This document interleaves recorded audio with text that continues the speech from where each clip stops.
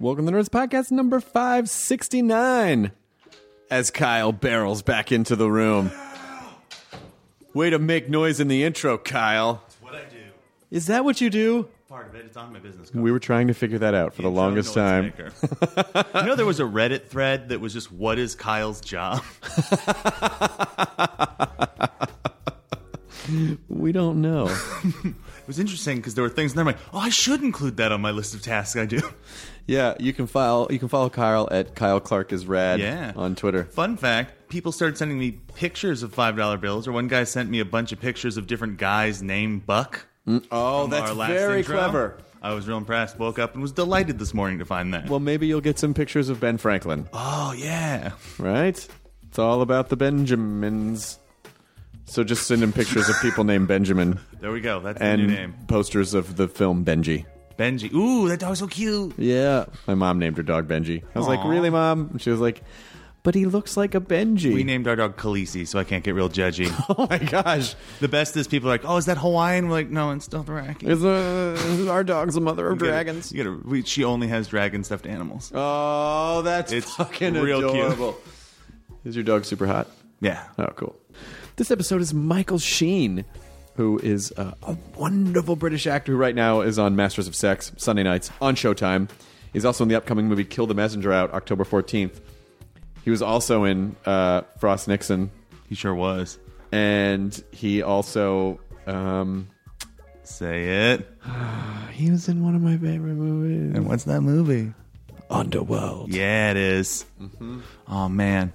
I just kept waiting. Is he going to turn into a wolf? And then realized that's not a real life thing. And then got a little sad. Then was like, well, he's still very charming. He rules the Lycans. So he does. You know what's really great is that he drew a werewolf in our... Did he? In Chewbacca? In Chewbacca, our guest book. Yeah.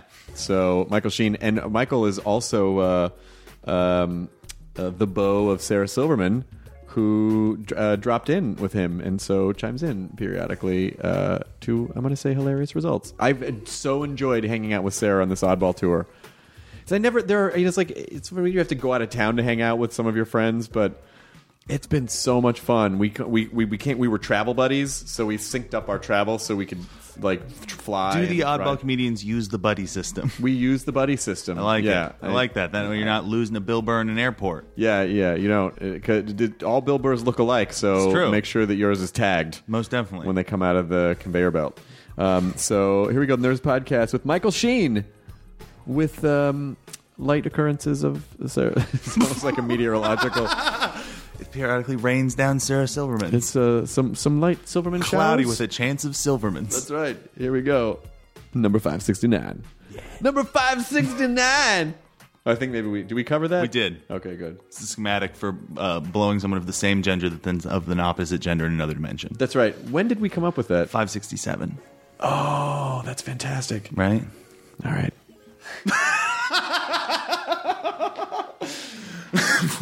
Sorry, I was just getting blown my interdimensional doppelganger. The dream. Now entering Nerdist.com.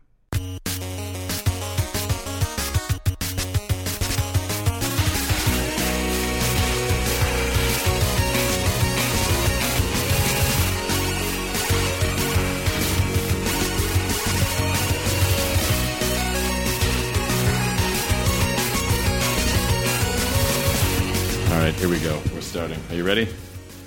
Did we get the thumbs up? Yeah. Thumbs up from Katie?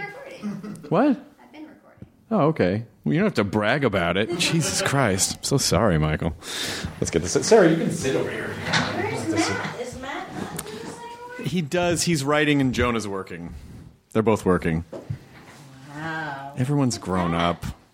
They're working at the Genius Bar at Apple? I say that sarcastically. Oh, hey, Genius Bar, but he doesn't work at the Genius Bar anymore. Michael Sheen, there was a very delightful moment which I captured on digital imagery of when Sarah and a bunch of the comics were flying to, I think maybe Chicago or something.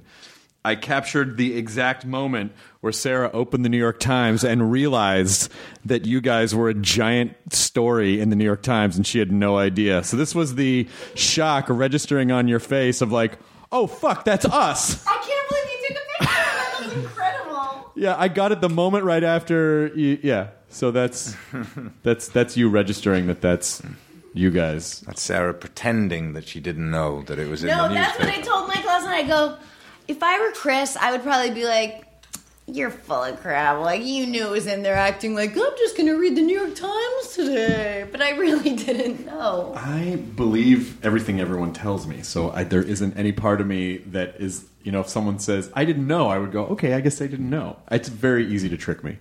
I'm way too gullible. That's why Sarah likes you. She's a constant liar. Okay, so you guys have some stuff to work out. Perfect Do you want to... mixture. Do you have to... What was the... Become? I was just watching. Now I feel like torn. What was the story? What was the story about? It was an interview with me that Sarah somehow managed to get into. Like she somehow managed to get into this. What? Oh, shit!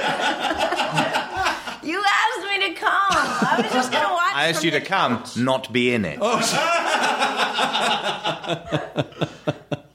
I can't help it if my light shines too much. Yeah. Here's a bushel.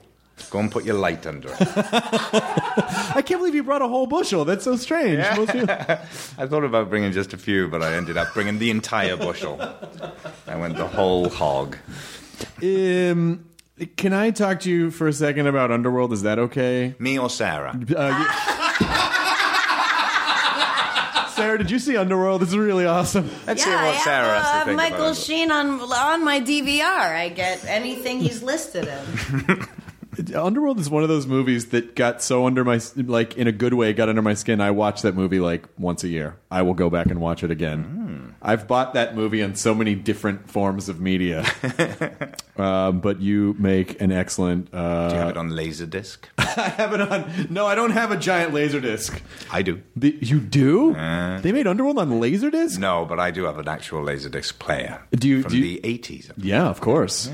Yeah. So you used to have all the Criterion collection No, stuff? I only had 3 films. Stir Crazy. Oh, you Stir Crazy on Laserdisc? Yeah, Clash of the Titans. And Midnight Express. They were the only 3 films I had on Laserdisc. Okay, so Stir Crazy, I've seen that movie a million times. It's classic. Pryor Wilder, fucking incredible movie. Clash of the Titans probably shouldn't be on Laserdisc because you probably don't want to see how bad the effects are. I'm talking original Clash of the No, Titans, obviously. I know. Not, Yeah. But yeah, no, the effects are brilliant. The terrible flying sort of Pegasus horse yeah, was and awful. the weird plastic Kraken. Yeah, and the guy with sort of like a tail and weird little nubby horns. Yes, that's Andromeda's the guy that he's cast down. Oh, what the fuck is his name? Yes, Him. That guy. But that Mr. Tumnus. Mr. Tumnus. Yeah. Mr. Tumnus is goddamn delightful. Yeah. This man is a demon spawn. But I seem to remember there being some, like, was that Ray Harryhausen? Yeah. Yeah. And Harry Hamlin as Perseus. That's right. And Laurence Olivier as Zeus. One of Ursula Andress as Burgess Meredith. The woman as Burgess Meredith. He played Burgess Meredith in that movie, Ursula Andress. Yeah, Burgess Meredith, which was such a strange casting to have Burgess Meredith be like, by the gods! Like, it's such a strange... He did not belong in that movie, but... No. But that was an era of special effects where there's a one scene where Perseus is fighting this scorpion that was made from the blood of Medusa's head. And so the way that the effects were done is that they had this weird stop motion thing, but it was clear that he was fighting in front of a screen that they were projecting projecting the stop motion on. Yes. So they weren't even compositing. They were like in real life compositing by having him, what it looked like was fight a movie screen. I always get like Ray Harryhausen's effects mixed up. I know that the skeletons that come out of the ground are Jason and the Argonauts, which is the clashing rocks where there's the 2 brass things that the boat has to go under. Is that Jason and the Argonauts as well? Or is that Sinbad and the Eye of the Tiger? Yeah, no, you see, this is the thing. I get Sinbad and the Eye of the Tiger, Jason and the Argonauts, and Clash of the Titans confused in terms of the effects. I opened for Sinbad once. Did you really? And does he indeed have the eye of a tiger? He does. He is a... I didn't really. I just wanted a little bit of attention. You guys keep going. You're doing great. Okay, thanks, Sam. But I loved all those old movies, and still catch up every once in a while. Like Clash of the Titans, though, that movie for some reason, as a kid, was so important to me, and I can't remember what it was. It was. I watched that movie so many times, but I can't. But watching it now, I really am.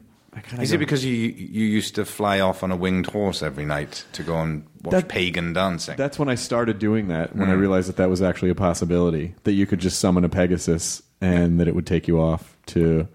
By the way, they completely fucking bastardized the Kraken and made it this weird ape lizard thing with multiple... Like, a Kraken is like a squid creature, right? It's like a giant... Yeah, I imagine sort of like Swamp Thing, but under the water, isn't it? No, but it's sort of like the bigger. Squid. It's like a giant squid. It's not like it's not like a giant. It's not like an anthropomorphic lizard being with multiple arms. Like it's like a squid creature. I have a completely skewed concept of what the Kraken is. Clearly. Is this the Kraken lore that you're getting over across the pond? I think it is. We're going to go all the way with this. Is this part of Margaret Thatcher's Kraken lore? She sunk the Kraken as it was exiting the no-sail zone. Oh, so you played Tony Blair. Is that ever weird for you? Or do people not realize, like, oh, well, that was a character that I played? Or do they... Yeah.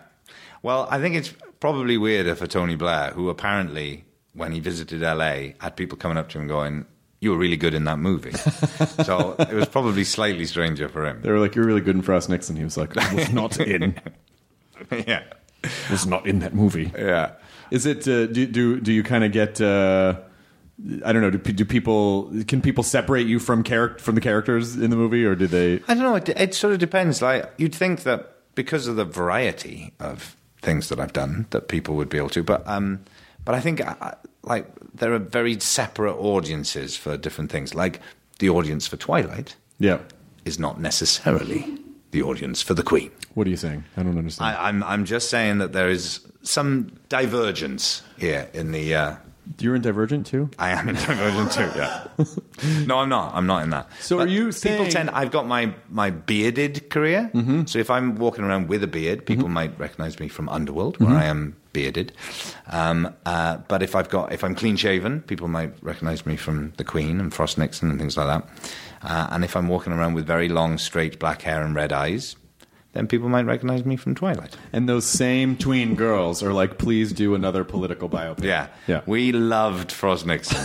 They're constantly screaming at me as I run down the street. So I have a question for Mr. Sheen. What was Mr. Nixon like? What? That's not the question. Yeah.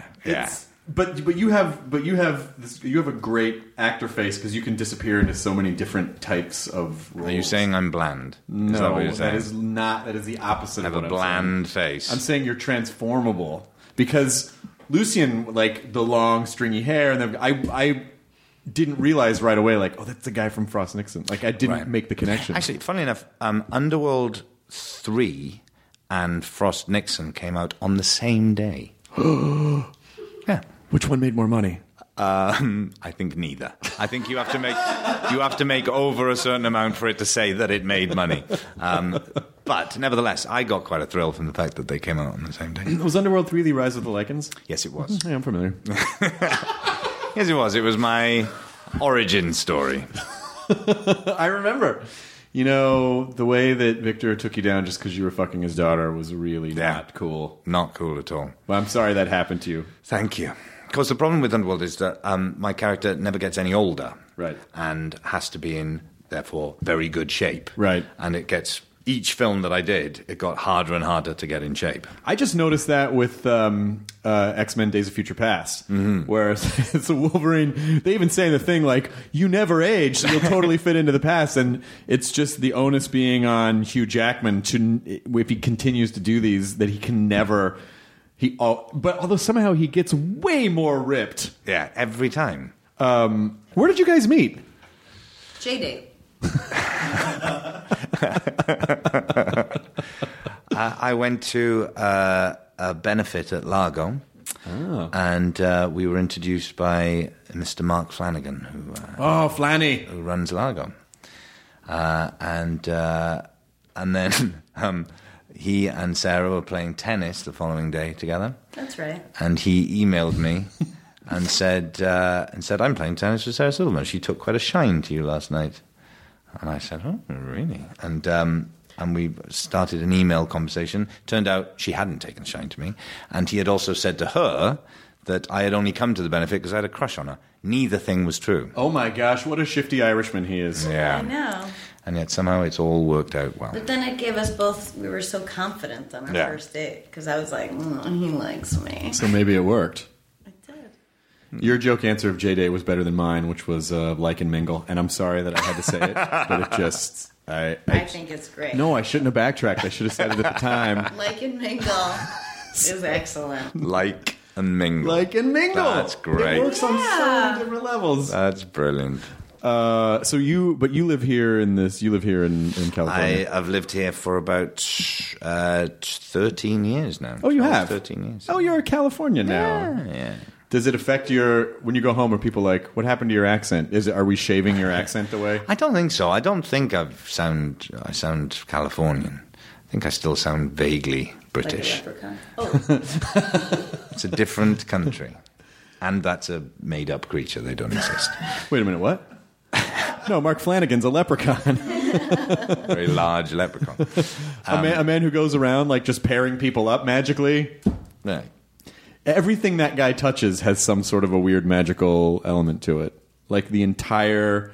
Like Largo feels magical to me. Like it feels like a portal to a magical world every time I go in.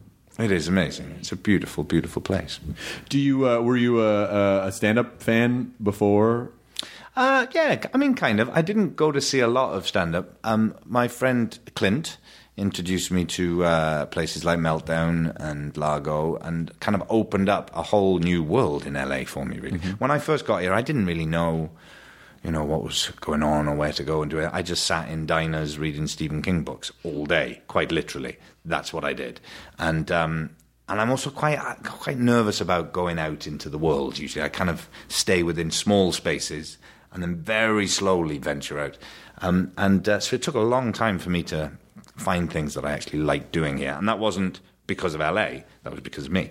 And so finding places like Meltdown and like Largo kind of opened up Los Angeles to me in all kinds of ways. What's your favorite Stephen King book? Single book, standalone book, The Stand. Series, Dark Tower series. Nice. Gunslinger. And mine's Pet Cemetery. I know. Dark book. Well, it's great. The only one he regrets writing. Really? Nah. He, for some reason, he doesn't like a lot of the things that are connected to him that I like. What's that saying?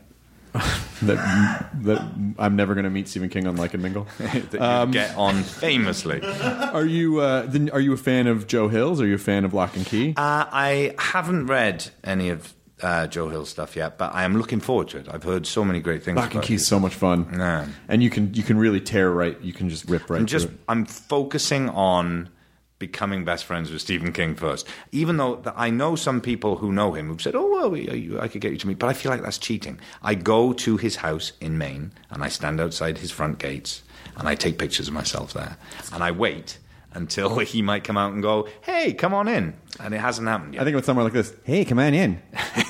I went to in Bangor, Maine, which was like a pilgrimage for me, going to this place that has stood in as Derry or whatever in a lot of his books. And it was a grey, rainy day in Bangor, Maine. And I went to the Stephen King bookshop, which only sells Stephen King stuff. And the guy who works there gave me a little sort of photostated map of Bangor with all the Stephen King things on it. So like the stovepipe from It and all that kind of stuff. Oh. And the canal. And I went around in my car with my girlfriend at the time, who had no interest whatsoever, and just drove around to each place on the map and stood there and kind of took pictures of myself there and got a thrill. And then eventually the map ends with Stephen King's house. So my girlfriend at the time said, "I'm not going there with you." So she sat in the car round the corner, parked around the corner, and then I just stood in front of his gates, which has little cobwebs, metal cobwebs and spiders on it. It is pretty amazing that that's just a daily part of his life. Yeah. Just people coming up. Weird people hanging on well, outside. Because you're such a good actor, something that you might want to consider doing. dressing up like Stephen King, shooting a video of you going, "Hello, Stephen King. I'm you, Stephen King." And you know who'd be a really good friend is Michael Sheen. Have you seen Masters of Sex? And That then is true. and just do a real spot on, which to him might feel like the equivalent of a Boardwalk style caricature, but I really think it's your shot. I actually have worked on for the last 3 years a pageant based on all of Stephen King's novels. And I act out all the parts, and I'm going to do it outside his front gates one day and see if that gets his attention. There's literally no reason that you should not do that. No, I'm going to do the entire Dark Tower series as shadow play outside his gate. I will go with you and tape that. Okay. And then we Gonna will do it. send that to Stephen King together. I will hand deliver it. I will have it made onto Laserdisc because I feel like Stephen King probably has a Laserdisc player that he has not touched in Definitely. a really long time. Wouldn't it be amazing if he had only 3 films and they were Clash of the Titans, Stir Crazy? And wouldn't that be great? That for some reason that seems totally plausible to me. I don't know why I picture the inside of Stephen King's house to look like the Haunted Mansion from Disneyland. Just the bat. I wouldn't be surprised. I've never understood why the Talisman that he wrote with Peter Straub. Never understood why that never got made into a film. I mean, Do you know why? I don't know why. It's probably, just kind of having a vague understanding of how the film business works. It's probably a situation, it could be like, oh, someone optioned it. It sat on a shelf. That executive got fired. It got buried. Or maybe he just didn't want to do it. I don't know. There's a new film of it being made, apparently. Yeah, that's kind of interesting. Well, I wonder his stuff's really tricky to translate. Yeah. Well, because I'm not a big horror fan. I don't really like horror. It scares me, which I suppose is what it's meant to do. Right. But I don't enjoy that particularly. And the thing that I love about Stephen King's books is that I find them very moving, a lot of them. The ones I really like are not just sort of horror, lots of horror stuff going on. I love the characters, I love the kind of world he creates, and I find it very moving, what he writes about.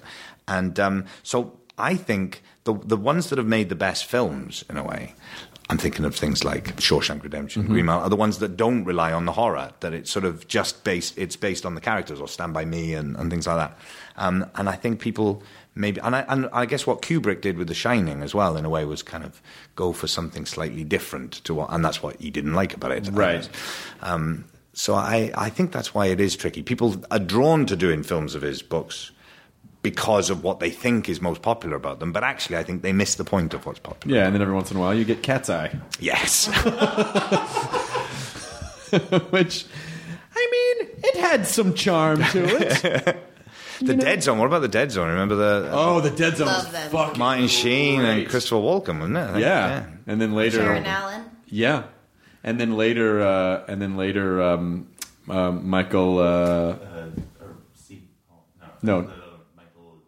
Michael, this is fucking Breakfast Club. Breakfast Club, Weird Science. Michael.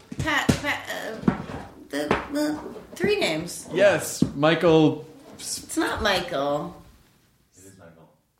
Michael Boutros Ghali. It's not Michael Boutros Garlic. Oh.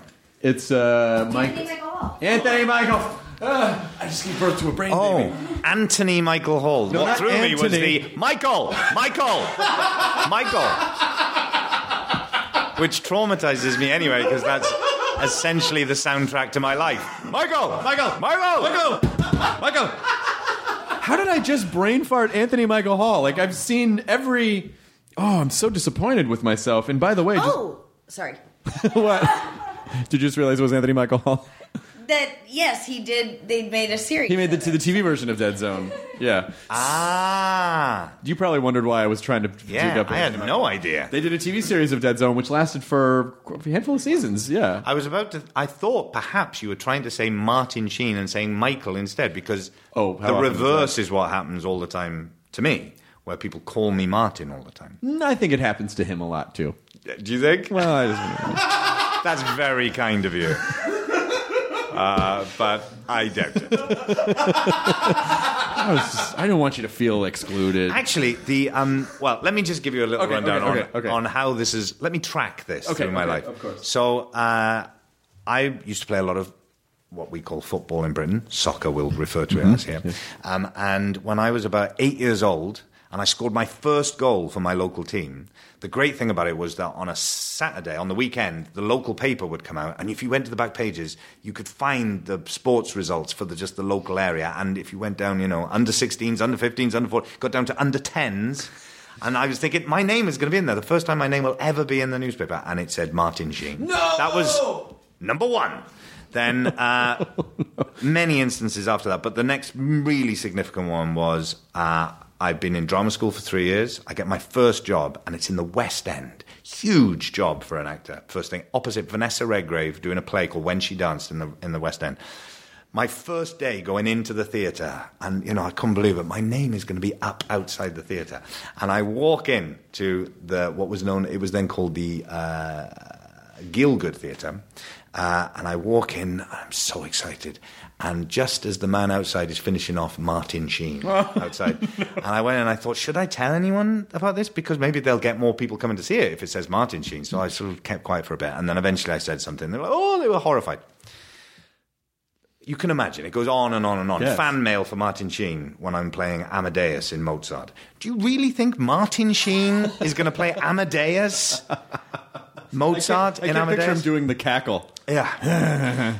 Anyway, so this goes on and on and on until eventually I was living here in LA, and I was at a Los Angeles Hollywood party, and someone said to me, "Oh, Martin Sheen's going to be here later on. Would you like me to introduce you to him when he gets here?" And I said, I'd love that, because I'm a huge fan. Apocalypse Now, one of my all-time favorite movies. Sure. I think Martin Sheen's an amazing actor and a great man and everything. So I thought, yeah, I'd love to meet him.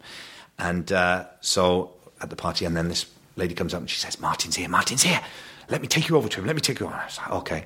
And as she's walking me over to him, I'm thinking, I've got nothing to say to him other than, I think you're really great. And, he's not going to be interested. Anyway, we get there and she says to him, Mr. President, I'd like you to meet Mr. Prime Minister. And I thought, my heart sank for a start, but at least there was some sort of conversation. Sure. There. And he turned around and he said, oh, and he was so lovely. And he said, and she said, this is Michael Sheen. And he said, oh, you're the reason I've been getting all these great reviews the last few years. Oh, come on. How nice is that? How lovely is that? Although I thought it was weird when they say Frost Nixon starring Charlie Sheen. At least you get Martin Sheen. yeah, that's I mean, true. of all the ones to get, that's true. not a bad one to get. Yeah. Did you talk to him for long? Yeah, we talked for like an hour or something and talked about Apocalypse Now. And I said it was my favourite movie, and I said that I'd been out there where he shot it, and I'd met the man who was his driver, who picked him up after that scene where he smashes the mirror and he had to be taken to the hospital and he's covered in blood and all that.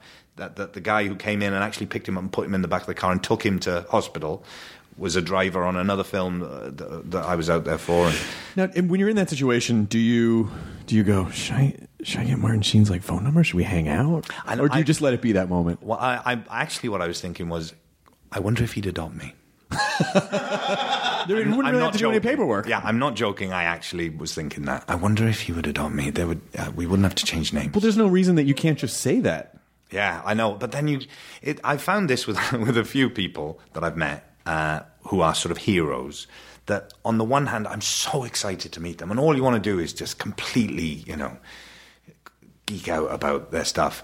But on the other hand, you think, I don't want to mess this up. Of course. It's like a sort of nature documentary where you see a sort of hero of yours in the wild, and you don't want to scare them because they're going to just shoot off, but you want to be around them for a little bit. So I found that with Terry Gilliam, when I met Terry Gilliam, who I'm a huge fan of, and met him at a thing in Toronto at the film festival, and we were just like, the same company was distributing both films that we had there, and you've just got to go so gently.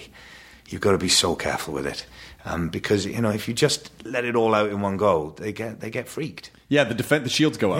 Yeah. But what I've been very fortunate with is that everyone I've met who has been a hero of mine, Sarah excluded, has surpassed expectations. People say never meet your heroes, but every single hero of mine that I have met, they've been amazing. So I've heard never fuck your heroes. Is that which is why our relationship is completely chaste. Front behind. Never butt fuck your heroes. Who said that? Was that Churchill? I think it was Maya Angelou. I find in the situations where I'm meeting people that I'm super freaked out about, that the first second that I don't have something to say, I walk away. I find, and this is a childhood habit, that in the first second I don't know what to say, I slap them across the face. Oh, see, that's a weird way to end a... I actually did do that when I was a kid. I went through a phase of getting overexcited, not knowing what to do, and slapping people. Oh, shit. Yeah, so there's always... It's a good thing that didn't continue. Yeah, there's always the possibility that it might suddenly jump back into the light. That's what happened to me when I got punched in the face at Comic-Con. Yeah. Someone was in a queue, in a line, as you call it over here, to meet Sarah Silverman and have her autograph and that, or a picture and something. And this one guy had a giant, incredible Hulk fist. It was whilst, all that was going on. It was actually the orange The Thing version. Oh, right. Okay. And when he finally got to meet her, he got completely overcome, didn't know what to do, and so punched her full in the face and knocked her out. And she came to. No. He didn't. I didn't get knocked out that time. Right. I've been punched in the face thrice. Thrice. It just knocked me back, and when I got my bearing, he was just being pulled away by two giant security guards with like this look of just total remorse on his face. Why did he hit you in the face? I think he didn't know what to do with himself, and he just like punched me. I mean, at times where I find I don't know what to do with myself, I just walk away. Or I say I don't know what to do with myself. And that's why you have a podcast of your very own. That's right. And I don't. You can't, if you punch people, you're not going to get a podcast. No. Yeah, because I met Benedict Cumberbatch at Comic-Con and was super geeked out, and he was incredibly nice. Mm-hmm. And it was going very well, and at a certain point, my mind just like I just hit a skip in the thought train. There was an empty car where there would normally be thoughts and things to say, and I was just like, "Nice to see you," and I walked away. But I felt like that was a good plan because I didn't linger too long. But the second I don't have something to say, I just like, okay, bye, and then I just leave. It. But then, what if just as you're walking away, you think of something? Do you go back? Nope. Just keep going. Just keep going. It's the same thing as the very first time that I ever did stand-up. I was in college, and I went on stage. I was at a dorm show at UCLA. So it was just dorm kids. And the set went great. And I got off stage, and the show ended, but the show was about to end, but the last comic didn't show up. And so in my brain, I go, you know what? I had a good set. I'm going to go back up again because these people love me. It doesn't work that way. No. It doesn't work that way. And so then basically my first stand-up experience was marred with me getting greedy, and it taught me a fucking lesson, so I never go back. And I even am respectful to the extent, because a lot of times in those situations you'll see those people again. But I'm very respectful of our business has been settled, and just maybe a nod, but not, because I don't ever want anyone to feel like I need something. I honestly feel like famous people, I think it's the only time that I think a man can understand what it must feel like to be a woman on a date, which is this sort of creepy, like having a guy look at you like there's something they want from you. Like there's something that you can't give them, but they need it. Like that feeling. And I feel like that's when a famous person is like, someone's just standing here and they expect something from me and they want it real bad and I don't know how to give it to them. I wonder what it's like to be a famous, attractive woman where you've got both of them. If only there was one here.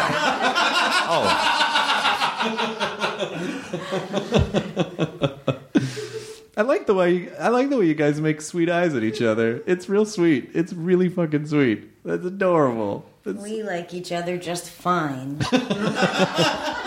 Seems like you like each other a lot. What'd you do on your first date? Is that too personal? We went to Craig's, this restaurant. Oh, yeah, on Melrose. On Melrose. Because Sarah said if we go there, we might see a Don Rickles or a Larry King. Mm-hmm. And I thought she was talking about some sort of clone army, that if we could see a Larry King, that must mean that there's a lot of them. Yep. Just wandering around Los Angeles. We didn't, but we did on a subsequent date. No, you got to go to Nate Now's for Larry. Right? No, but he does eat dinner there a lot because it's the maitre d' from Dantana's, so all those people that ate at Dantano's all the time, Dabney Coleman. Harry Dean Stanton. Yeah, they all moved with Craig, who is the maitre d' there, and was promised Dantano's by the owners, and then they reneged and sold it. And I guess what he told us was George Clooney was like, find a space and I'll back you, or something like that. Oh, wow.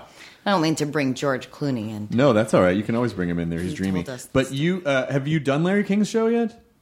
No. Really? You'd love him. So. Yeah, no, I've never done that. He's great. You've done it, right? Yeah, but does he still have a television show? He does it. He does it on the internet now. Oh, Larry King Now. Wow. It's great. He's great because I figured out his MO, and I don't know if he does it on purpose, but it's incredible.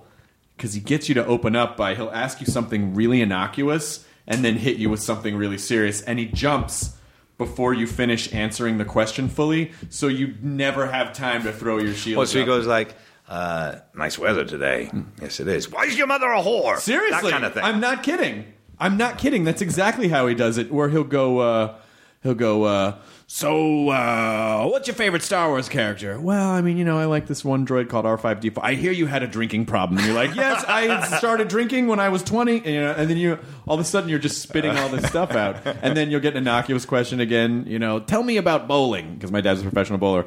Well, no. I understand your parents lost a child when you were like, oh my God. Like, it just, he constantly... Is your dad really a professional bowler? He was a professional bowler, yeah. Oh. Yeah. We have something in common in that our fathers have both done unusual conversation opening jobs. What is yours? My father was a Jack Nicholson lookalike. What? Yeah. Stop the clock. Wait a minute. My dad was his job. Professional Jack Nicholson lookalike. I would probably say the world's number one Jack Nicholson lookalike for many a year. Oh, my God. I would say from the beginning of the Tim Burton Batman reign. Yeah. So the first time Jack Nicholson played the Joker, it began then.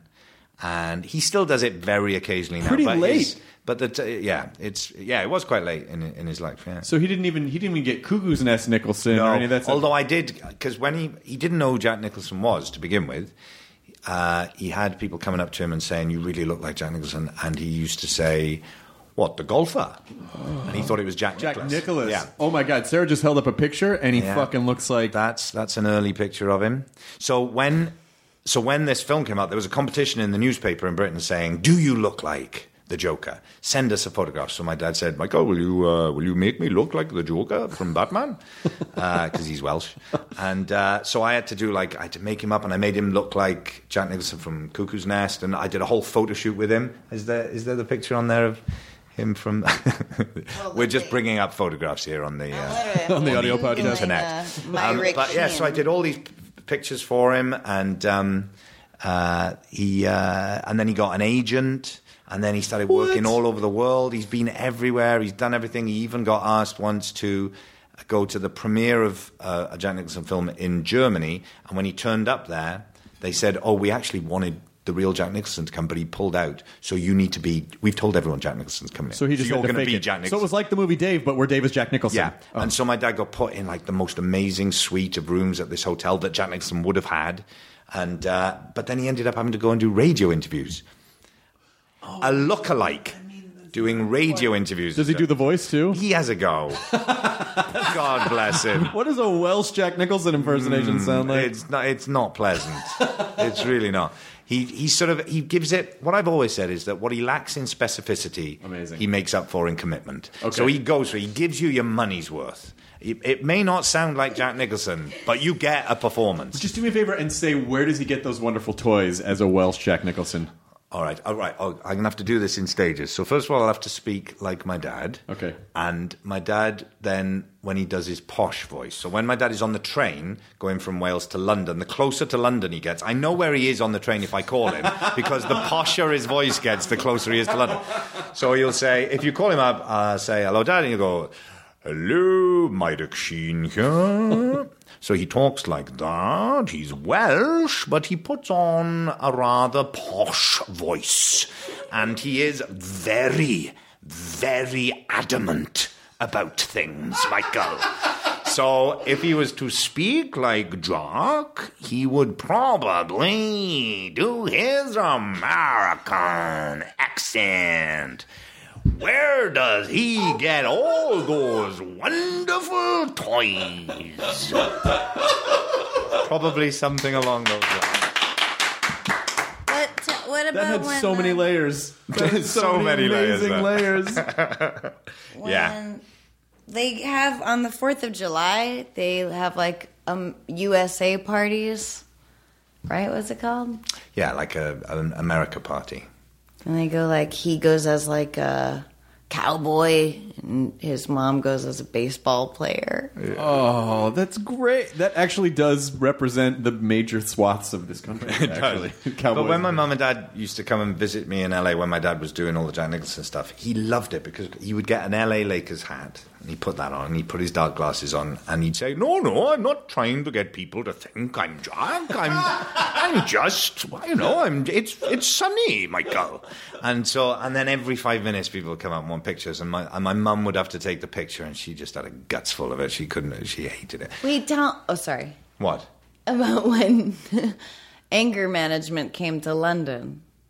Oh, yes. So, the premiere of Anger Management, and Jack Nicholson was coming over for the premiere at Leicester Square, red carpet, and a company got in touch with my dad and said, we've had this great idea. What we want to do is when Jack Nicholson is walking down the red carpet, we'll have you, in all your Jack stuff, hidden in the crowd next to the red carpet, and just as he's walking up the red carpet, we'll get you on there, and then you meet him, and Jack meets Jack on the red carpet. Well, I don't and see how this could go bad. Yeah. And so my dad told me about this, and he said, I'm not sure, Michael. I really don't know what to do here. And I said, well, it's up to you, Dad. You have a think about it. And he said, yeah, so I'll have a think about it. And then a few days later, I called him up and I said, did you decide what you're going to do? And he said, yes, I'm not going to do it, Michael. It's Jack's night. Very giving. Very. I said, I think that's very generous of you, Dad. Very nice of you. That may not have gone as No, according that would have to- gone very badly, I think. Usually when a company like that calls and says, we have a great idea, it's not, you just hang up the phone. Because it's usually not going to be, that's so sweet. No, and I also, something, I don't think I've told you this story, but something happened, and I now can't remember which way around it was. Either my dad got into a situation whilst he was being Jack.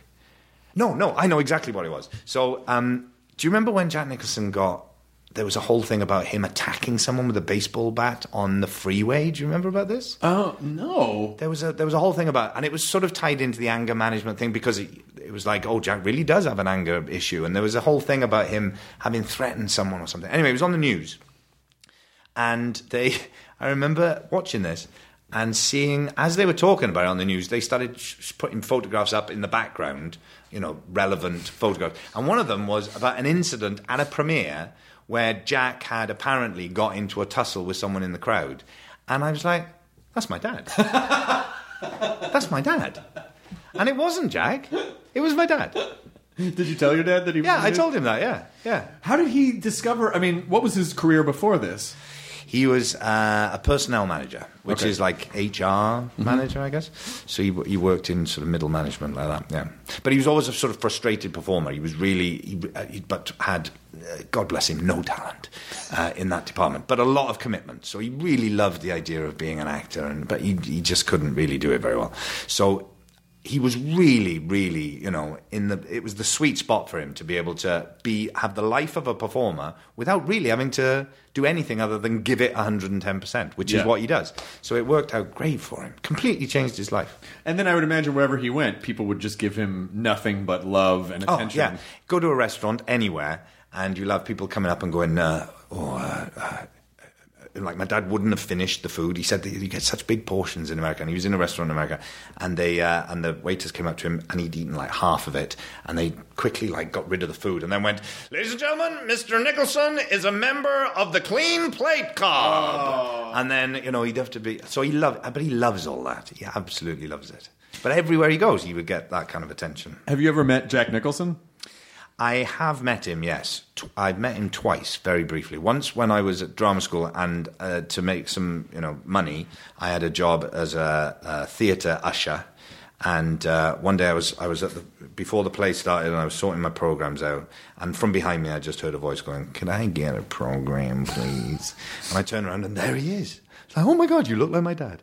And then I met him at a party like a few years ago, and just to say hello, that was it. And I would love to say. In fact, once I was at a Lakers game, and I sat behind Jack in the crowd, and I took a picture of the back of his head, and I sent it to my dad, and I went, "Look who I'm behind." And my dad wrote back and said, what did he say? He said, "Not like me, though. I'm even better than the real thing." There's no... Who is Jack Nicholson now? Is that even possible anymore? How do you mean? In the sense that there's this era of...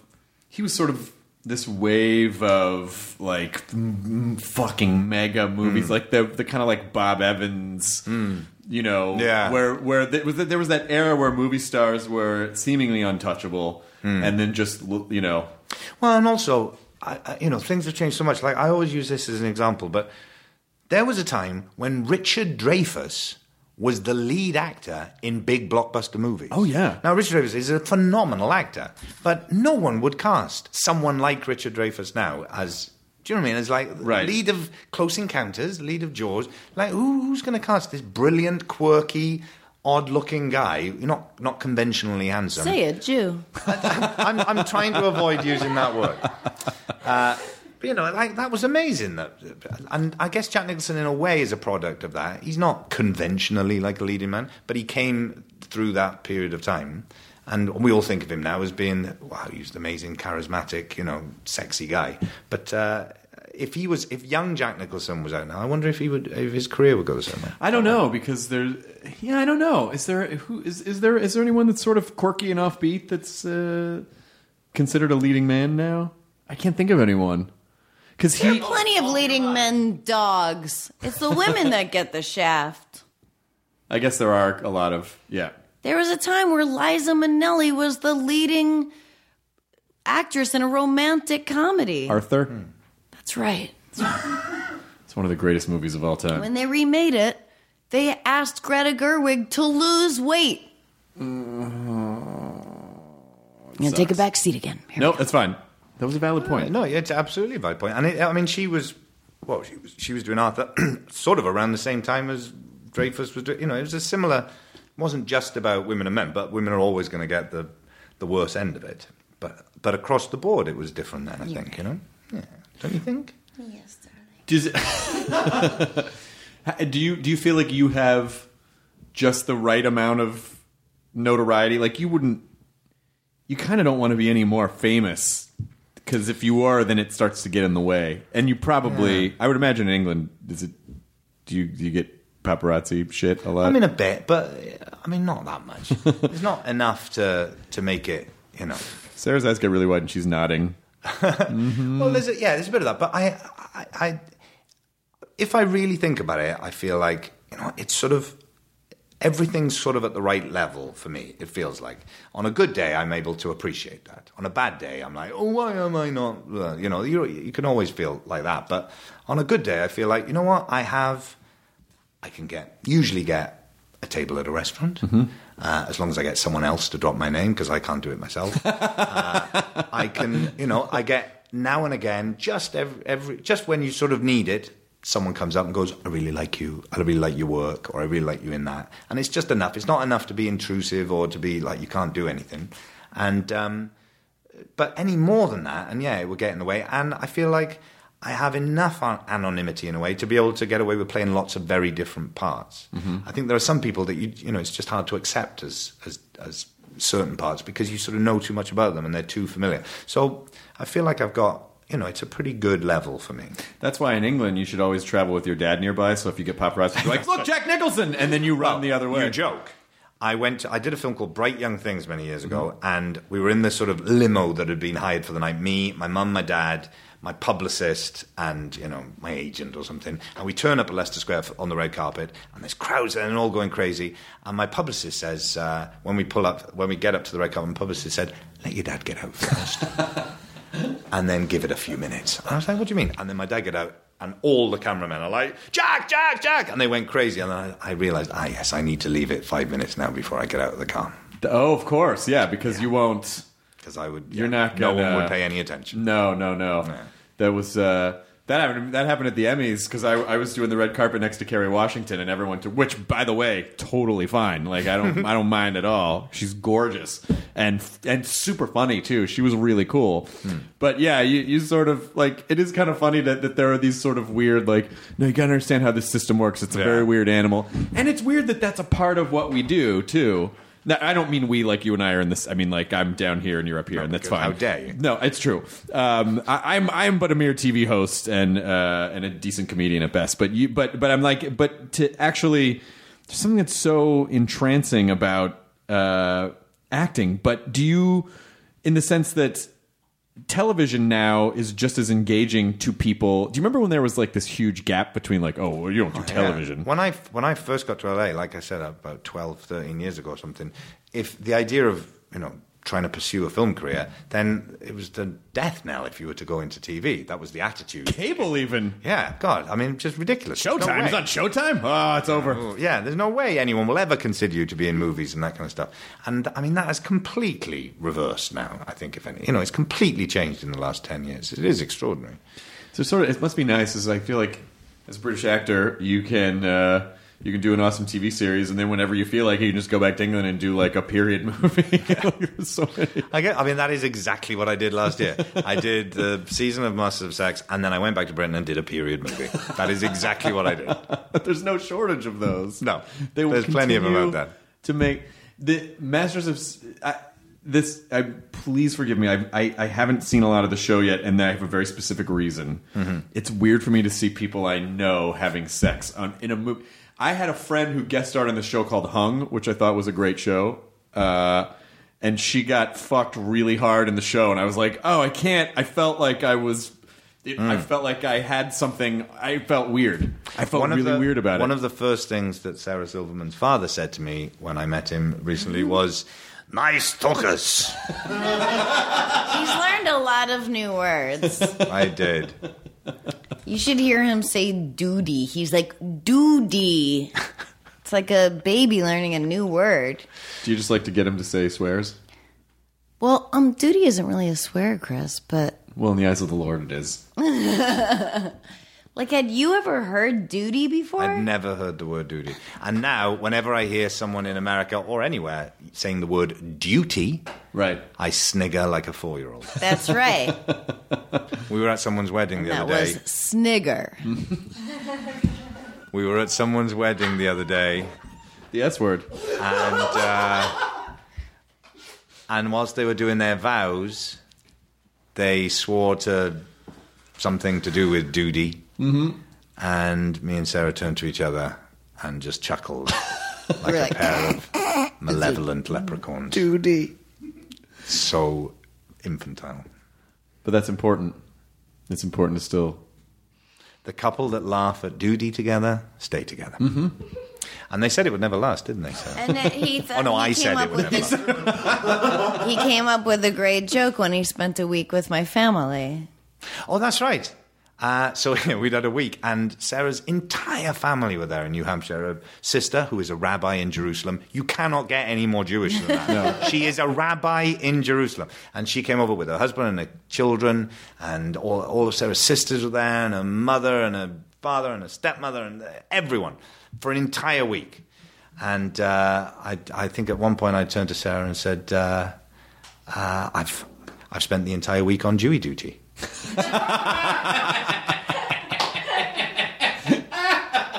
This is now my favourite pastime, coming up with jokes around this. We went to the 92nd Y Street Theatre in New York the other day because I'm going to do something there in October, and we were sort of checking out the building, and it is amazing. And it's just for Jewish people, mainly. It's a Jewish institution. Just for Jewish people. The Jews love culture. Okay, but and art. It's very much a Jewish. To get into your secret cabal building. It's a Jewish Y, and they have incredible writers and performers. Yeah. But what I'm saying is that it's a Jewish building. I thought the Jewish Y was why? What is a Jewish building? It stands for yeah. But we sort of walking around, and it's amazing. There's like these amazing rooms, and it's beautifully done. It's quite opulent, gorgeous place. And there's this beautiful recreational room with lots of old Jewish ladies in there. Sarah said it smells like a million nanas. Yeah, She loved the smell so of good that. in there. And so we were walking around, and there's a swimming pool there, and there's a gym, and there's theatres, and it's amazing. And I said, it's Xanadu, is what it is. That was so much set up for, well, I mean, a terrible pun. Now, by the way, Xanadu, starring Olivia Newton-John, was really... Remember I told you would love Michael because he made like a terrible pun when we were on the road, and I was like, oh my God. Sarah really hates three things that I love. One is puns and wordplay. She hates that. Well, she's wrong about that. Yeah, she's totally I wrong. don't hate it, I feel a certain way about it. You're being annoying. He uses my own bits against me. So she hates wordplay and puns. She hates magic. Yeah. And let me just be clear about this. Not magic as in sort of not magic with a CK at the end. Right. She hates magic done by magicians who are doing I tricks. don't like magicians. They're not magic. I love magic. I swoon for magic. Your dislike for it is based entirely on a false premise. They are not trying to convince you that they are magic. Right. They're not trying to convince you of Right. that. It's an illusion. So the difference is they spent some time in their basement learning a trick when I was busy, and that's the difference between us. Can I tell you something? You were that's making gonna up upset you? funny stories. That's the thing, is that comics basically do the same exact thing. Yes, Musicians, that's why you don't like it. there's a turn where the people don't see the misdirect, and it's like, ba-da! Right. Well, that's why I didn't like. I didn't want Michael to keep coming to see me do stand-up because I was like, I don't want you to see the strings. But that's what I find fascinating. What I love about going to see Sarah do stand-up over and over again is that just seeing the tiny difference, because she's building up her act again now after doing the special, and just seeing like how that works and how you change something slightly different or put a different button on something or something adds or you find something new, and I love it. I find it absolutely fascinating. You're a process nerd. You like process. I am an absolute process nerd. But she also doesn't like magic because magicians have ponytails, which is fair enough. I'm with that. But the third thing she doesn't like is farce. Oh, you don't? Hates farce. What's the thing you say? Oh, look, I don't know. I mean, I don't like oh, look, you're laughing because this door opened and then this door shut, and then you just missed him, and then it's all like, isn't it incredible timing? And it's no, I don't like it. I don't like farce. I don't like I don't like magicians. I don't like farce, and I don't like sensations. Any sensations? I don't like to be cold or wet. Oh man, I don't know you well enough to make the joke. She will. Yeah. I know. When she is eventually found dead in a desert, we'll know why. Then she will find true happiness. Yeah. I just don't like sensations or noises or colors. So that is a lot of things in the entertainment spectrum. I like that you said you don't know me well enough. Like, we've known each other for many years. But Not you, Chris... Michael. Oh. No, I know you enough to make the joke, but I know Michael enough to... And I think we'll keep it that way. That was it? How do you like being around? Do you now that you have basically probably have a bunch of new comedian friends? Well, Sarah says that I am only funny just as I'm waking up. Okay. That's the only time I'm ever funny. Apparently I'm killing for the first 5 minutes of consciousness in the morning, and the rest of the time I'm a terrible comedic failure. I wonder if... Sometimes he's funny, other times. Oh, really? Oh, thank you so much. It's because... maybe it's because in the first 5 minutes you're just not aware yet. I think that's right. I can't even take credit for being funny in the first 5 minutes because I'm not aware of what I'm saying. I'm accidentally funny for 5 minutes of every day. That's essentially what she's saying. Now, because you're a fantastic actor, do you think that you could do stand-up by approaching it as a role? Like, I'm going to get into the head of a comedian and to be a comedian. No, I don't think so. No. I mean, I am, like I said, I am a sort of process nerd, so... I am fascinated by the idea of, like, when I've done I haven't done it often, but I've done a few plays that are just out-and-out comedies where if people aren't laughing, there's nothing else to fall back on. You know, a lot of actors will kind of, when they're doing plays or films that have comedy in it, but it's not a comedy, you kind of often think, oh, well, if the audience aren't laughing, it's fine because, you know, it's actually about the story and all that. You know, you can kind of kid yourself that it's okay. When it's an out-and-out comedy, that if you're not making people laugh, it's just not working. And I've done that once or twice, and I did find it really fascinating, the sort of things you have to do. And I don't know if this is true of stand-up, but like I'd have to trick myself into forgetting that what I was about to say is a funny line.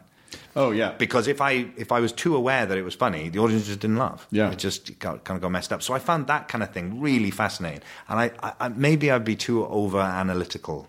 There was a very famous comedy actor in Britain called Tony Hancock, and he sort of famously couldn't stop taking apart why he was funny and he killed himself. Oh, God. He was like, you know, he was a sort of tragic figure, and people in Britain tend to use him as an example of, you know, you can't think about it too much, you can't analyze it too much, you just got to do it and you just got to go with it. And I can't help but, as an actor, I analyze everything, I deconstruct everything. If you put a couple comics in a room long enough, they'll start tearing it down. They'll start telling you why you're not funny. But passive aggressively, so Yeah. you know, because a lot of them are not confrontational. That's one of the things that I've found, that with Sarah's friends who are comics, maybe they're different when they're not with Sarah or something, but I've found that they're very generous people, whereas a lot of other comics that I've come across in my life, I wouldn't necessarily describe as being generous people, or at least that the material, everyone's trying to out-funny each other and all that kind of stuff, and people are telling gags when, you know, in Sarah's sort of social group, but there's a different vibe to it. I really like that. 100% It's really agree. supportive. There's something about this stratum of comics, the LA comics, or at least it's sort of like the Largo, the sort of, for lack of a better term, the alternative scene. Everyone's real nice and supportive, and then you do dogpile tags on jokes, but it doesn't feel like you're trying to hip check someone out of the way. It doesn't feel competitive. No. Maybe it is competitive and it's just covered up, but it doesn't feel competitive. It feels like everyone enjoys it. Everyone enjoys each other being funny in that way, and that's very additive. refreshing. It's additive without feeling like I have to destroy everyone else in the process to get my thing. Yeah. Or that you can't have a conversation. Like, I remember at drama school, there was a phase where everyone found it really funny to, if anyone said anything that was vaguely, you know, boring or vaguely pointless, then someone would go. There was a whole thing about the shawl of shame, and so first of all, it started with someone going, "Put on the shawl of shame." Then it was just "put it on," and then it was eventually not even. You just did the gesture, and everyone became frightened of speaking. It got to the point where no one spoke. Oh, you wow. just waited for someone else to say something because you didn't want to get the shawl of shame thing happening to you. And I think there's a danger of that where everyone is so focused on trying to be funny that you can't have a conversation. But that's not true, is what I'm saying, I suppose, of the people that I've met through Sarah. It's funny that would be in a community of actors where being able to be vulnerable is so crucial, you know, and then to just be shamed out of, like... I guess I'll just shut up. Look how I just made it. You made the shawl of shame. No, you're supposed to. You have to Put it on. Put it on. Put it on. put the shawl of shame on. How do you start to get a sense as an actor if you're hitting your mark in terms of emotionally where you're supposed to be? I mean, you might do stuff when you first start out and you go, oh, I'm being this way emotionally in this scene, and then you might watch it or someone else might go, yeah, I know what you think you're doing, but you're not doing that. So how do you... Well, what Sarah just mentioned about vulnerability, that's one of the kind of paradoxes of acting, I suppose, or maybe even of performing, but certainly of acting, is that to do really good work, I think you have to be quite vulnerable in what you're doing, and yet everything about us as human beings tends to try and avoid being vulnerable. That's what we spend most of our life doing. We have, I talk about this a lot because of the character I play in the TV show, because he's sort of an extreme version of it, but there's the version of ourselves that we think we are internally, the sort of sense of ourself that we have. Then there's who we're trying to fool everyone into thinking that we are. And then there's what actually comes across. So there's sort of three different versions of ourselves. And the version of ourselves that we keep, that we experience on the inside if that's a long way away from what we're trying to get everyone else to think we are, then you've got the makings of an awful life and fantastic drama. Right. And then there's how you betray yourself all the time. So you think that you're covering up this inner version that you're not happy about and that you don't want anyone to know about, and yet you're always sort of betraying it. You're always letting it through, and you're not aware of that. And that it's the interplay of those three things that I find fascinating as an actor to explore with a character. But the problem is, of course, that you in order to perform on a stage or in front of a camera, it's vulnerable making. It is vulnerable in itself. And there's always a part of you as an actor that is trying to defend yourself against vulnerability all the time. And sometimes having ideas is a way of defending against being vulnerable. The ideas become sort of armor for you and protect you from being vulnerable. Then other times there's like being what people would consider being what they call tricksy acting, where you kind of rely on certain things that people like and that work for you, and that becomes armor. And ultimately, to be in the kind of sweet spot of acting, to do the good stuff, I always feel like it's just when you're vulnerable, when you just let all that go. Sometimes I used to feel, it was one of the challenges with the character that I play in Masters of Sex, that to begin with, there's not a lot going on the surface. And that brought up all my insecurities that I'm not very interesting. Unless I'm doing stuff, yes, then I'm not interesting. The audience is not going to be interested in me unless I'm doing stuff. And it was a real challenge for me to not do too much, or not do too much on the surface, to have lots going on underneath, but not show it so much.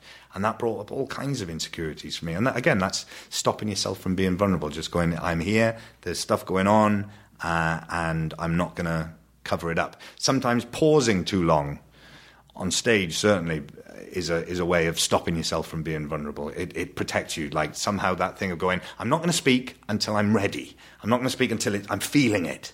And that again becomes a way of just stopping yourself from being vulnerable. David Mamet talks about the idea of just don't pause. Just say it.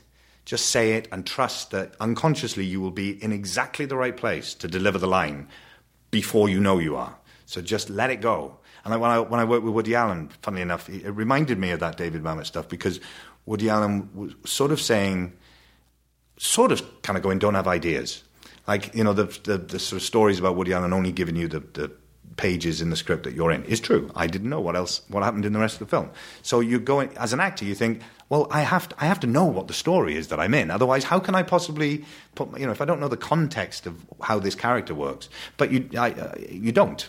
I didn't. And if you sort of start playing subtext, he goes, no, I don't want you to do that. Don't have ideas. Just play the lines. Just play the surface.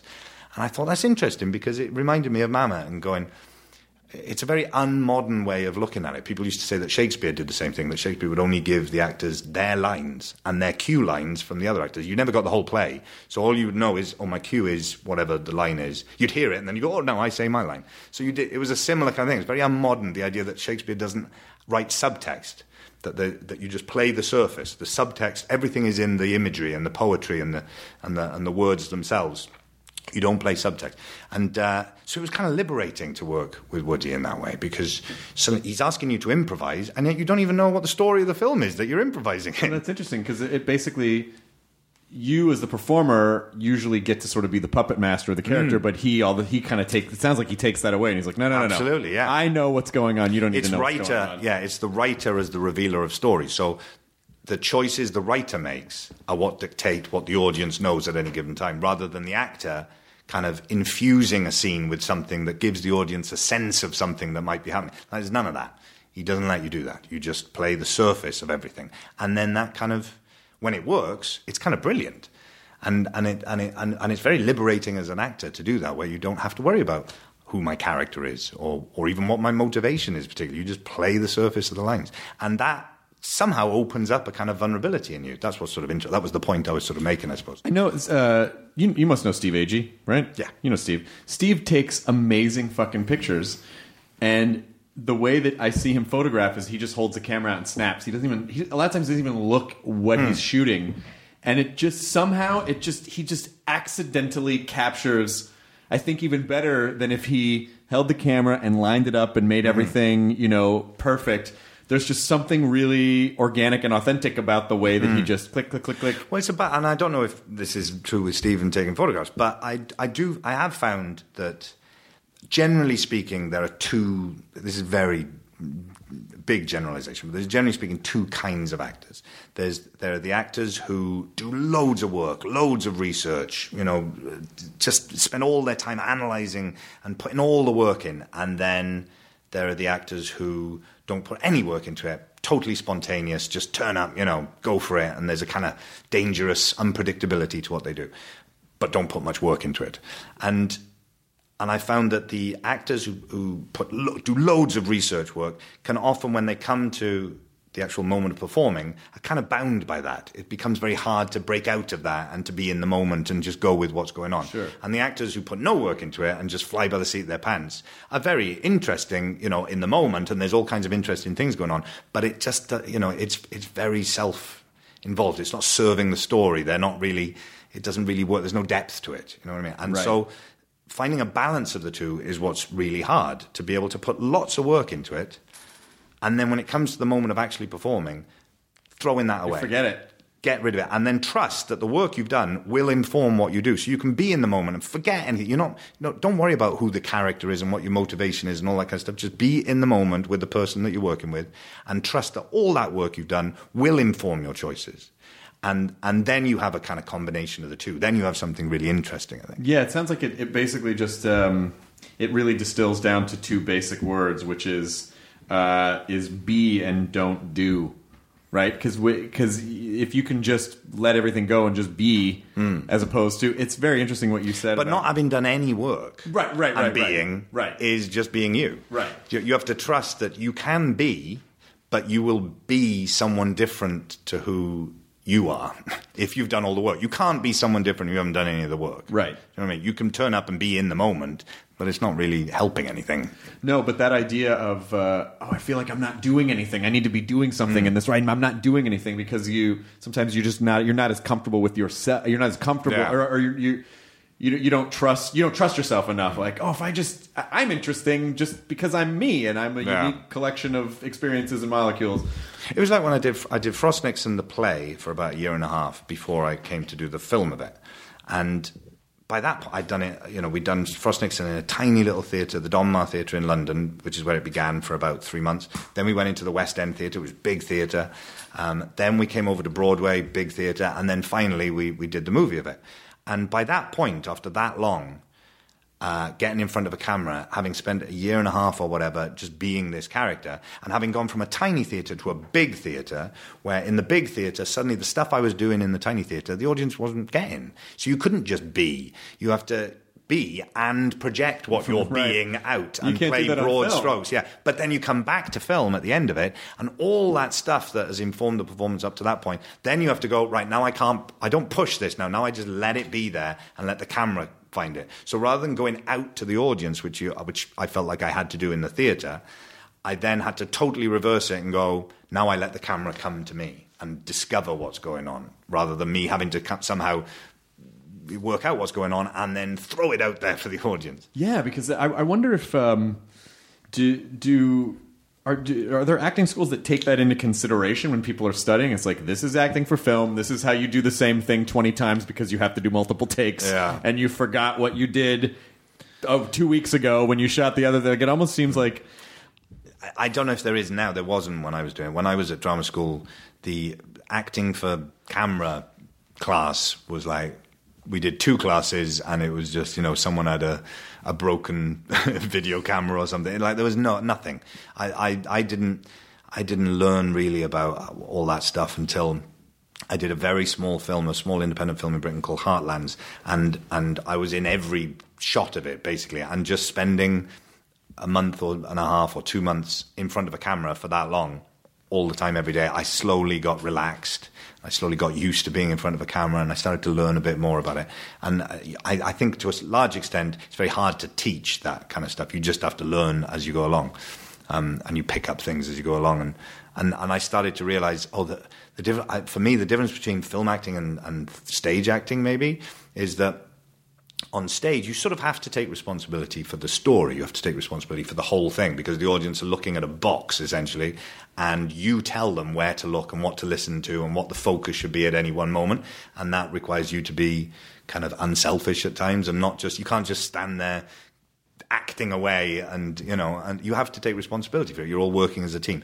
On film, you don't have to take responsibility for all of it. In fact, it's better if you don't, because it's all going to go into an editing suite, and someone else is going to make the choices of what does the audience see at any given point. So your job as an actor on film, it seems to me, is to just fill every moment with life, for it to be happening real there in the moment. Because I found when I first started acting on film, and I can still have a tendency towards this, is I try and make the scene work. Mm-hmm. And the rhythm of the scene, and it's like, that's not. I'm not in charge of that. I'm right. not. Someone else is going to dictate what the rhythm of this scene is, and what the camera's on at any given moment. You just have to let go of that, not take responsibility of that. Which is why I think really selfish, self-obsessed people can be really successful actors on film, because they're not thinking about anyone else. Yeah, because that kind of those qualities that make people kind of self-obsessed and selfish can actually work for you on film. It is interesting. Or against you on stage sometimes. I always say that this business not only attracts a certain personality type, but it also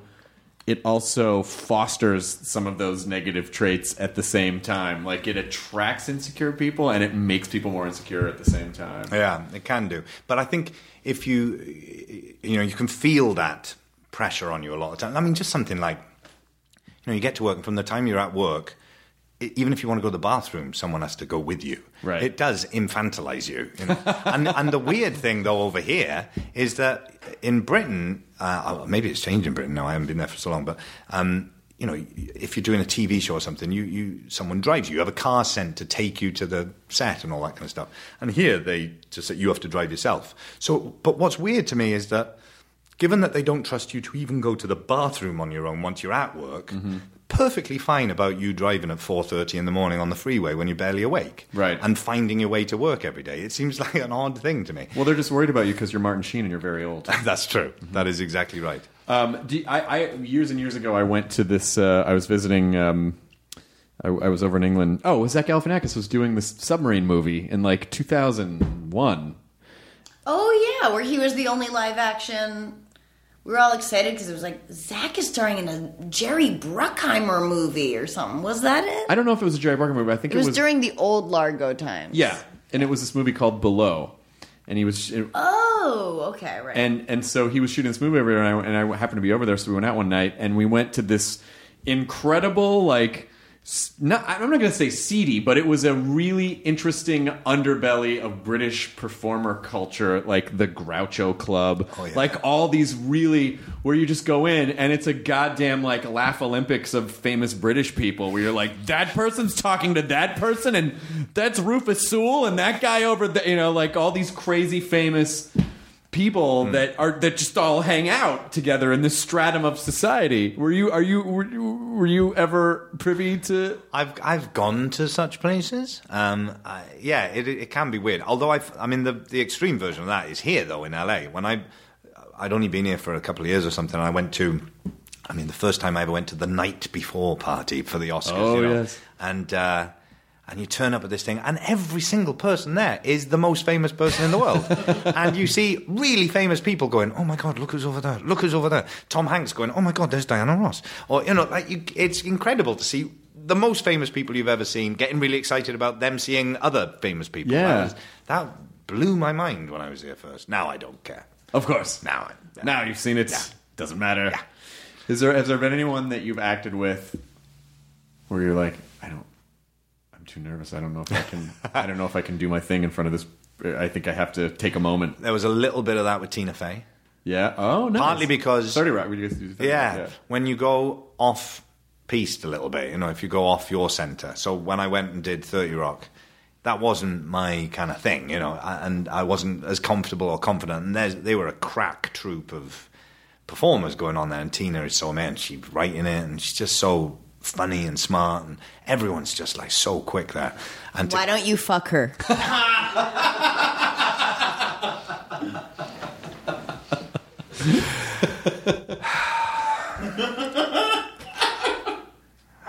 You can cut that out, can't you? No. Yeah. So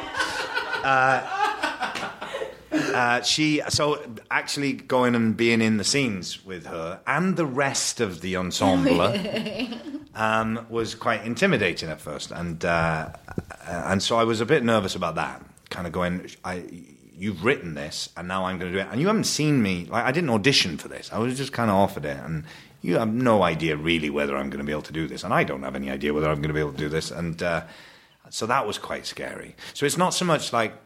Maybe it's because I have a massive ego. There is no actor that I am. I expect the other actor to feel like that about me. Right. Not that but I don't. I feel like I know what I'm doing with acting. Right. And I don't really think about. I don't think about it being some kind of like. Competition is the wrong word, but the idea of if someone else is really good, that helps you. That helps me. You just react off people, and I think the better someone is in a way, the more they disappear, the less it seems like acting. So it's not intimidating in that sense. It's when you go off your comfort zone, then it becomes really scary. Did you fuck Tina? Because I think we all want to talk about it. Are you? I mean, I don't want to. Wesley Snipes. Fuck Tina? You know what I was thinking is, I know you're embarrassed and I won't show it to anybody, but you actually made a video for me when we first dated when you were like high on dentist drugs when you'd just gotten your tooth pulled out. Yes. And that's the story of you and Tina falling in love on 30 Rock. That is true, yeah. Our characters meet in a dental waiting room when we're on drugs. And then we find that we've got each other's numbers in our phones, and then we're like, oh, we must meet this person. And that is actually, I had... I can't remember what I had now. I think I had like an implant. Oh, was it a tooth pull? Yeah. So I had some dental thing going on, and they gave me these drugs that knock you out. And I had promised Sarah, I think I promised you, or maybe I just decided to myself that I would video myself doing a message when I was coming round from the drugs. And the extraordinary thing is, when I got home later on, I looked on my phone to find it, and I did find it. And I looked at it, and it was like, oh, there we are. And then I found one that I made before that one. So I remembered the one that I made, but I also made one that I didn't remember. And when I watched that, that's the one that's very funny. Isn't it? Yeah. They're both very funny. Yeah. I find them very romantic, but I know that you were on drugs, and you might not still feel that way. I thought I was making it for Tina Fey. Oh, yeah. In the first one. The first one, I think, was to Tina. Yeah. The second one was to Liz. Sarah. What are you guys going to do for the rest of the night? What's the rest of your night like? Do you have dinner? Do you just go home and watch a movie? We're going to have a fight about Tina Fey on the ride home. No. We're going to have a dinner date. I need to stop by the store. What do you need, lemons? Because of Liz Lemon? Are you fucking Tina Fey? What we can't do is go home and watch Project Runway, because we watched all the ones we've missed last night. Yeah. You're still watching Project Runway? I haven't watched it in a couple seasons. It's still great, but... We can't watch Fargo, because we've both watched it all now. Yeah. But he watches, like, I'll get him into something, like, I'll go, this is stupid, and I know you're fancy, but I watched this show called The Bachelor. Then we'll watch it, and I'll fall asleep, and I'll wake up to him going, like, why would he say that to her? I get very involved. I really do. This is why I can't watch those things. I get so involved. This is why I can't watch horror films. Because I kind of go, this stuff happens. This happens in life. This shouldn't be entertainment. Clowns kill. Clowns kill people. Have you not heard of the clown killer? Small children who are buried in Indian pet cemeteries come back to life. People. But this stuff happens. And I get very involved with what's going on. And so... watching The Bachelor, she falls asleep, and then I can't stop watching. I have to watch every single one. And I'm like, I get so worked up about it and so upset. Other people don't give a shit. They watch it, go, yeah, it's great, and move on with their life. I can't move on with my life. No, you need to get her into Doctor Who. She'd never go for Doctor Who, I don't think. Yes, I would. You would love it. Is it like Law and Order? No, it's too much like magic. It's like Law and Order meets space and Sherman and Mr. Peabody and history. But I'm so Doctor Who adjacent. I mean, my closest friends are obsessed with Doctor Who. Yeah. Matt and Karen came to your fucking party. Yeah, and I had about 4 friends that almost died. Yeah. And couldn't even, deal. Rob Schraub. Rob Schraub, obviously. But then there were other ones that I was really surprised. It was like, I can't, Matt Smith, I don't even know what to say. I can't even talk to him. There was a time where my name was in the mix for Doctor Who, and I did do one episode. Neil Gaiman wrote an episode, and he asked if I would do the voice of an asteroid in it, which I did. But I didn't know that. Yeah, Your face when you recognized what he was saying was the best thing I've ever seen. God damn it. in the episode where the TARDIS becomes personified. Yes. I'm the Doctor's wife. Yes. I'm familiar. Yeah. Shut up, Kyle. Well, that was me, That and Lucian. Come on, man. and What are you doing? I wanted to be Doctor Who, where Doctor Who regenerates, and just for 3 seconds, you see a Doctor Who who's like something really extreme, and then regenerates again. And becomes Peter Capaldi or whatever. Like someone really, really like that could they would never have that as Doctor Who. And but then forever there would be one Doctor who was that. Oh, just one. Yeah. Well, they sort of did that. They sort of did that with. Do you still watch the show? Well, that's weird because. Okay, now just. Earlier we were having this conversation about like the performance being far from what's inside, and so the performance of that agreement sounded like maybe you haven't watched the show in a little while. No, I'm saying that because I watched a lot of Doctor Who the other weekend. Oh, okay. I slightly freaked myself out with how much I watched it because I hadn't been watching it. I've been watching it sparingly. Oh, it gets filmed in Cardiff, which is Of in course. Wales, which is where I come from. I have a lot of friends who worked on it. Russell T Davies, I was in course. youth theatre with. He was the first man I ever saw in a dress. Edward Thomas, who was production designer on it. We were at school together. Very good friends. Julie Gardner, who sort of was behind launching it again. I did sixth form college with. Like, I've got a lot of ties to it. And I've sort of checked in every now and again, and I watch it every now and again. But then the other weekend I watched it pro 12 hours straight. So I was feeling a little guilty then when you said Well, John Hurt is the one where you just get him for a second. Well, that was great. Yeah, I watched that. Actually. Eccleston! Yeah, that was wonderful. That was very moving, that I thought. And Tom Baker as well coming back in and all that. I loved all that. Oh, yeah, I was, I mean that... But John Pertwee was my Doctor Who. That was my... A when lot. I was growing up. Everyone, is in as much as I think we associate. I mean, I think Tom Baker is the one where Yeah, people and the curly hair one. and the iconic scarf and Scarf, everything. But I yeah. think if you ask most Brits like over the age of like 35, maybe they would say John Pertwee. Well, I was on the cusp betwixt Pertwee and Baker. Right. And so I saw more of Tom Baker. Like I was more of an age to watch that. But John Pertwee was like this strange dream of my past. I remember an episode with John Pertwee on a boat with a dinosaur, a sort of Loch Ness monster or something out in the sea. And the effects were so bad. But it was just, I was at that age where it's like you're on drugs all the time. Like everything is slightly hallucinogenic when you're about 4. Well, yeah, especially that show because of the production values, and also in our country watching it on PBS, which was PBS was like, it was a little bit of a mindfuck because PBS was, well, this is the Sesame Street and then weird serious programming channel. Well, you see, Sesame Street was what used to freak me out when I was a kid in Britain, watching that. Because seeing the guy with the cakes who would fall down the stairs. Do you remember? Yeah, apple cream pie. Yeah, apple all that. cream pies.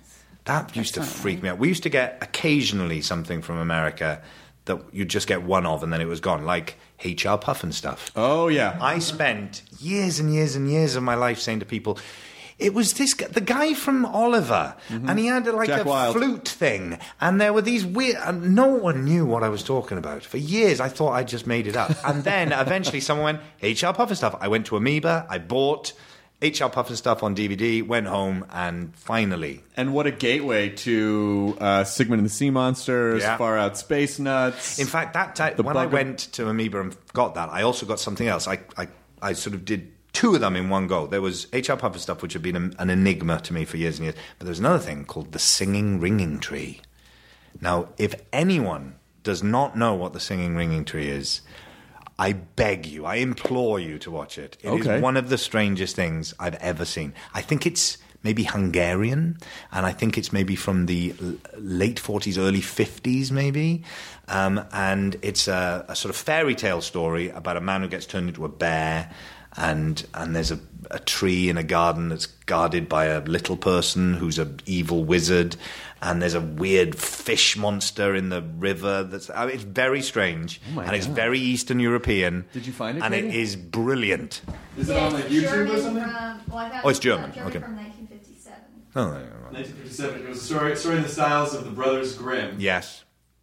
It's just very peculiar. It's very sort of disturbing at times. Oh, that's fantastic. All right. So check that out. Definitely check The Singing Ringing Tree. Anyway, because that had been serialized on British kids TV one summer holidays or something when I was really young, and I'd watched it and been so freaked out by it. And as apparently a lot of people, Mark Gatiss, who writes for Doctor Who and sure, he also the same thing. He'd seen that and it sort of stayed with him. It's freaked out a whole generation of kids in our country who sort of came across it one day and then never knew what it was. It just never came up. There we are. I'm watching it now. Look at that. Oh, Jesus Christ. It's so weird. It's like weird Technicolor. Yeah, it's that brilliant Technicolor and mixed with really weird effects. If you can like fast forward and look at the guy when he's in the bear suit, you've never seen anyone in a bear outfit like this. It's very peculiar. Oh my God, it's like Wilfred.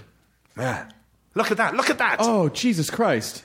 As a kid, that would scare the shit. It's on YouTube. Just look up Singing Ringing Tree. There's an hour and 11-minute.